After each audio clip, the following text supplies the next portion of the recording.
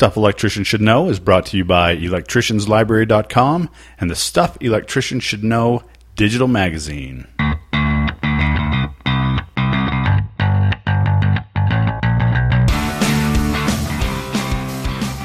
Welcome to Stuff Electricians Should Know, where I bring you bite-sized bits of useful information, usually in the form of an answer to a question that every electrician should know. Alright, so let's talk about the term explosion proof today. And this can kind of be a little bit of a confusing term, especially to some of the apprentices out there, because you may think that it means one thing when it really means the opposite. So from the term explosion proof, one could get just a little confused as to what it means, because you would think, does this mean that this switch or this outlet or receptacle, this cord end, won't blow up or be damaged in an explosion? Well, no. That's not what explosion proof means.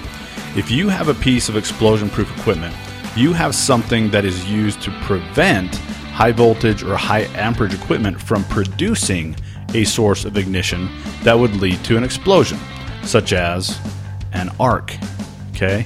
Typically, a heavy enclosure surrounds the spark producing component. So if it's a switch, when you flip the switch and the contacts close, then there can be an arc.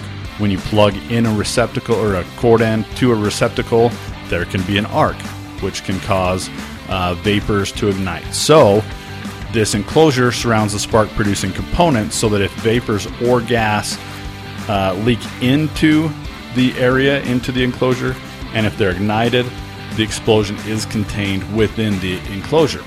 So, to be issued an explosion-proof rating, an enclosure must be able to contain any explosion originating within its housing and then prevent the spark from within the housing from igniting vapors and gases or dust or fibers in the air surrounding it.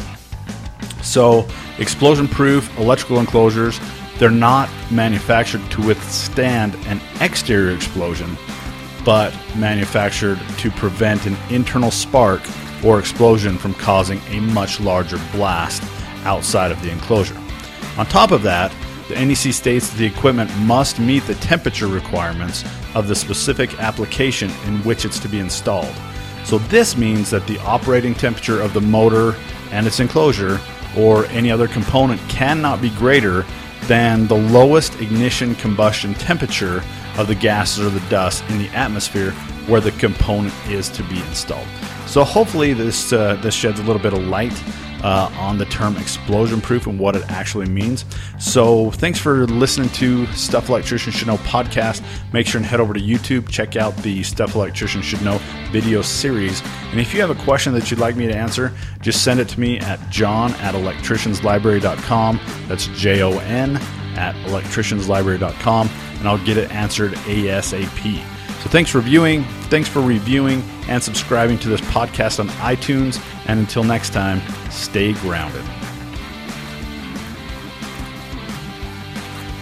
Stuff Electricians Should Know is compiled and produced by me, John Workman, and a big thanks to bensound.com for the music.